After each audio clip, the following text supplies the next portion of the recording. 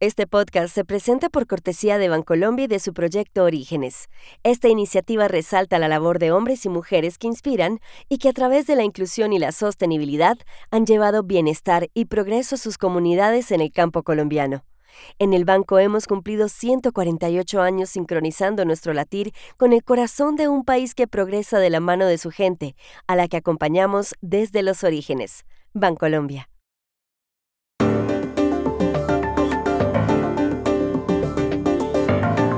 En el Senado de Estados Unidos, Mark Zuckerberg les pidió ayer perdón a las familias que, por las redes sociales, han vivido casos de abuso sexual a menores de edad. ¿Podrá el Congreso en Washington resolver el problema? El domingo se llevan a cabo las elecciones presidenciales en El Salvador. Según las encuestas, el presidente Nayib Bukele será el escogido con más del 80% de los votos. ¿Qué significaría ese resultado políticamente? El aeropuerto de Madrid Barajas se ha convertido en lugar de paso para migrantes africanos que quieren llegar a Estados Unidos pasando por Centroamérica. ¿En qué consiste el fenómeno? Hola, bienvenidos a Y esto no es todo, el podcast del Georgetown Americas Institute de la Universidad de Georgetown en Washington, D.C. Soy Juan Carlos Iragorri, desde Madrid. Soy Paz Rodríguez Niel, desde Buenos Aires. Soy Jorge Espinosa y estoy en Bogotá. Es jueves 1 de febrero y esto es todo lo que usted debería saber hoy.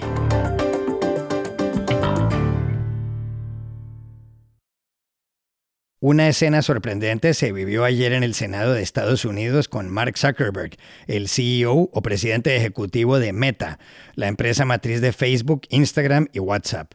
Ocurrió en una audiencia titulada Las grandes tecnológicas y el abuso sexual a menores de edad.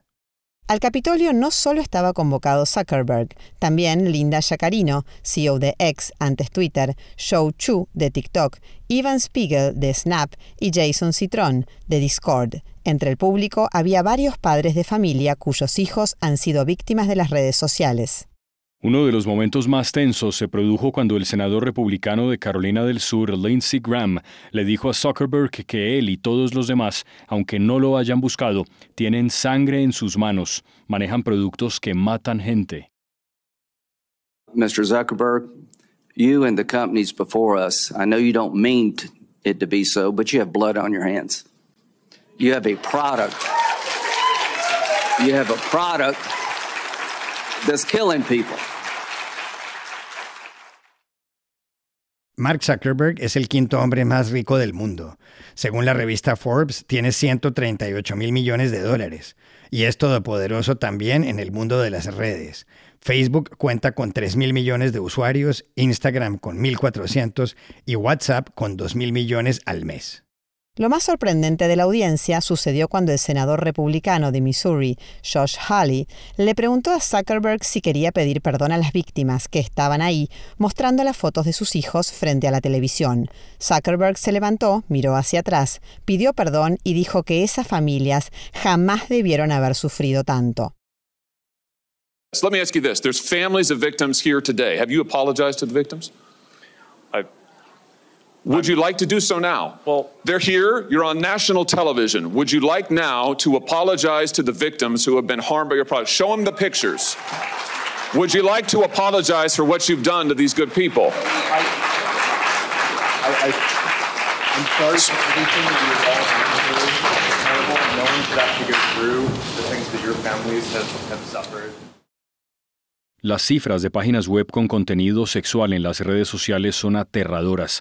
Según la Internet Watch Foundation, con sede en Cambridge, en Inglaterra, en 2022 se detectaron más de 270,000 sitios web con contenido sexual relacionado con menores en todo el mundo. Pero, ¿cuál es la gran conclusión de la audiencia de ayer en el Senado de Estados Unidos? Hablamos en Washington con nuestra analista Dori Toribio, que estuvo allí todo el tiempo. Juan Carlos, yo diría que hay dos grandes conclusiones. Fue una audiencia muy tensa, como acabamos de escuchar, una de las audiencias en torno a temas tecnológicos más tensas que hemos visto en esta ciudad. Y esa es la primera conclusión. Durante casi 4 horas, los senadores lanzaron preguntas muy duras a los responsables de las 5 grandes plataformas sobre cómo pueden y deben hacer más para proteger a los niños en las redes sociales. El problema es que el tema es muy amplio y muchas cosas quedaron en el aire. Las preguntas giraron en torno a cómo proteger a los menores de la explotación sexual, los contenidos inapropiados, la pornografía infantil y los abusos en general en Internet, lo que abarca todo tipo de abusos. Se mencionaron suicidios de menores tras sufrir acoso online o muertes por sobredosis relacionadas con plataformas como Instagram. También se habló de las funciones de algunas redes diseñadas para generar adicción y daño psicológico entre los más pequeños, algo por lo que la empresa Meta de Mark Zuckerberg enfrenta ahora una demanda de más de 40 estados de Estados Unidos.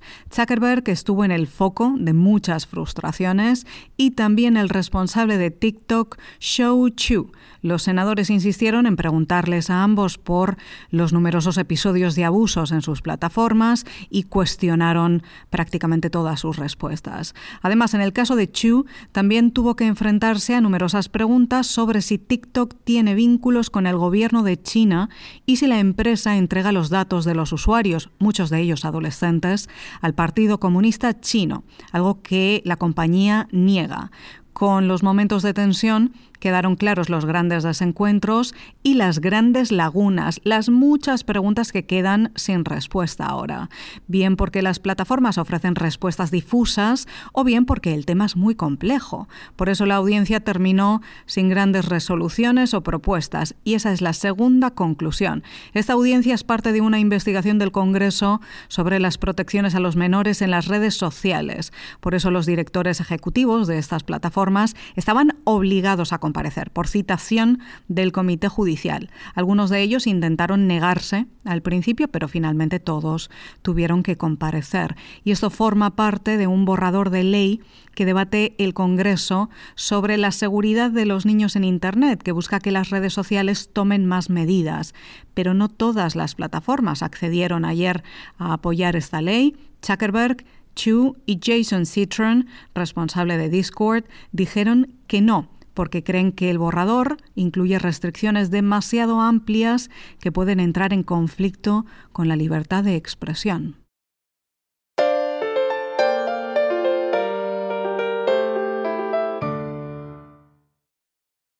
Este domingo tienen lugar las elecciones presidenciales en El Salvador. 6 millones de personas pueden acudir a las urnas y son 6 los candidatos, pero el más opcionado es Nayib Bukele, que gobierna desde el 1 de junio de 2019.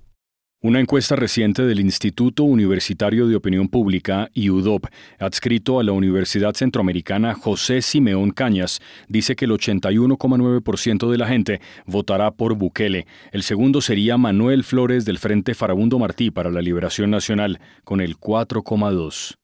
Ninguno de los otros 4 aspirantes supera el 3,5% en intención de voto.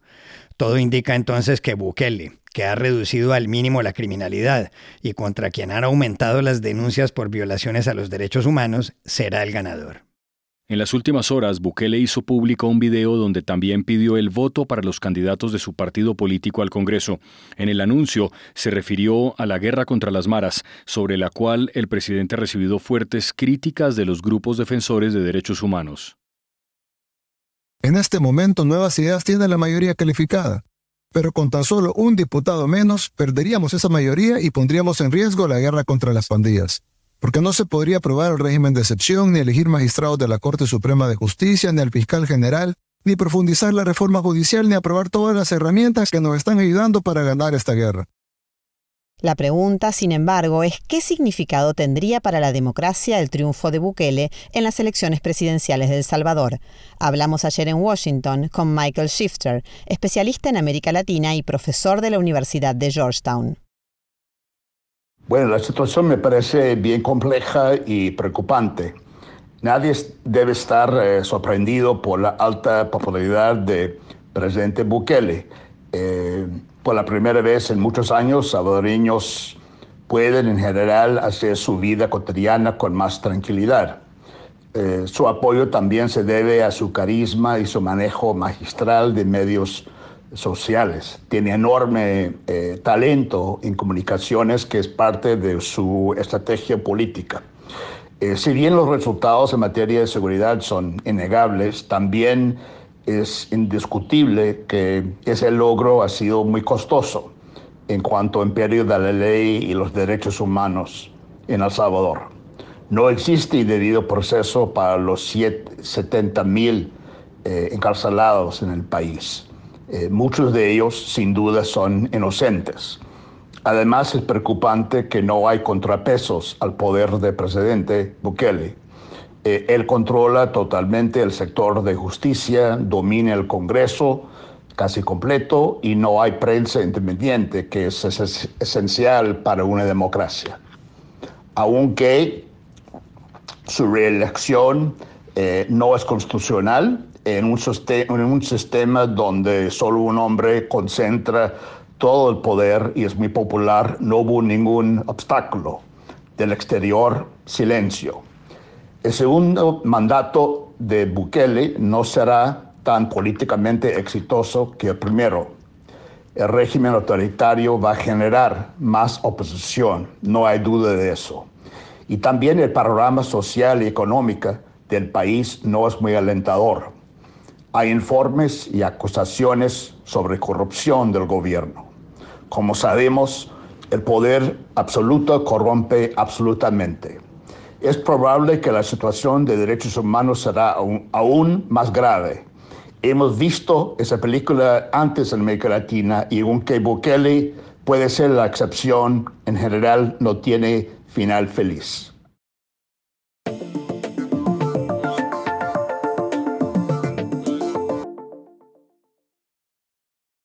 Este podcast se presenta por cortesía de Movistar Empresas, el aliado que está transformando negocios en Argentina, Chile, Colombia, Ecuador, Perú, Uruguay, México y Venezuela, brindando soluciones digitales que se ajustan a cada necesidad y potenciando sus operaciones con servicios en cloud, IoT, seguridad, conectividad, Big Data y advertising.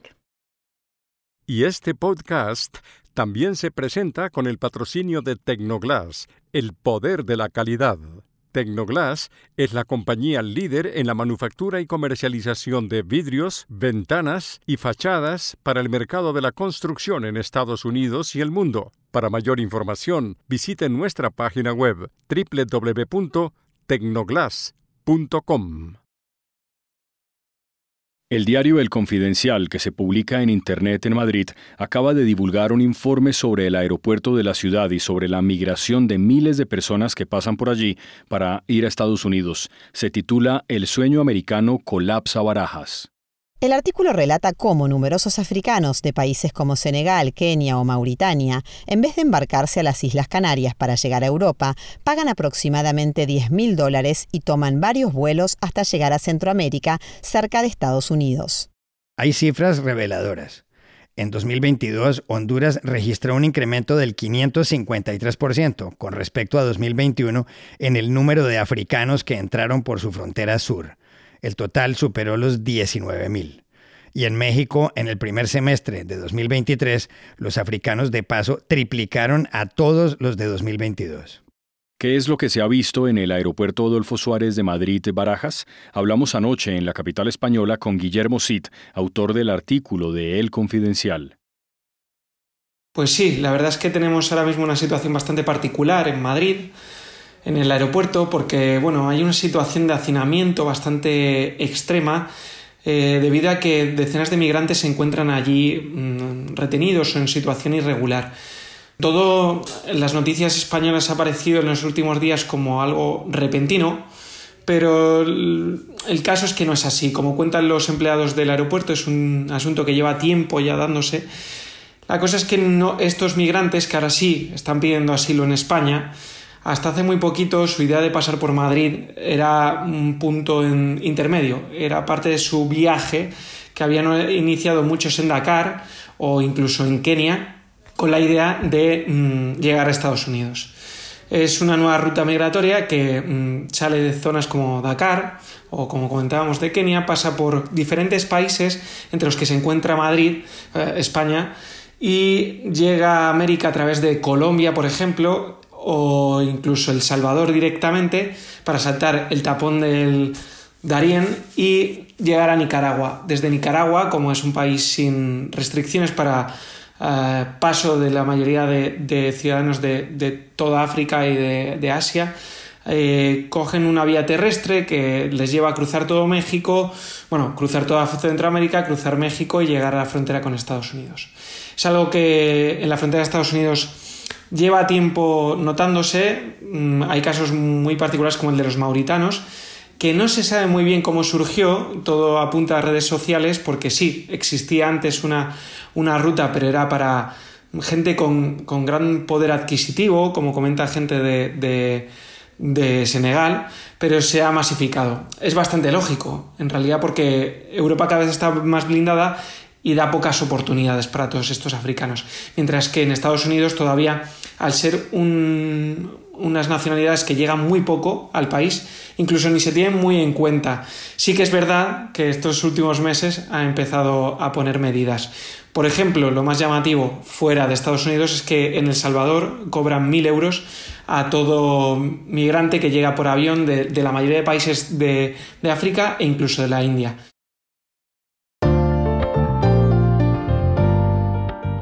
Y estas son otras cosas que usted también debería saber hoy.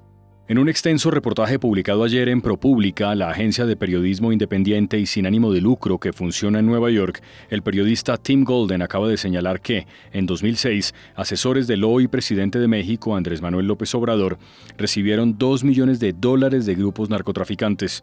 La idea era que el dirigente político los dejara hacer su trabajo criminal. El texto señala, sin embargo, que no hay evidencia de que López Obrador estuviera enterado. Más de 80 personas fueron detenidas ayer en el mercado de Rungis, al sur de París, en medio de la huelga de agricultores que en más de 500 tractores han rodeado la capital francesa. Protestan por sus condiciones laborales y por lo que consideran es una situación desventajosa respecto de productos procedentes de otros países. El mercado de Rungis, que abastece de comida fresca a París, tiene 230 hectáreas y es el segundo más grande del mundo tras la central de abastos de Ciudad de México. A propósito de redes sociales y de telefonía móvil, el Pew Research Center acaba de publicar datos con respecto a Estados Unidos. Según el estudio, la red social más popular en ese país es YouTube. El 83% de los adultos la usan. La siguen Facebook con el 68% y también Instagram con el 47%.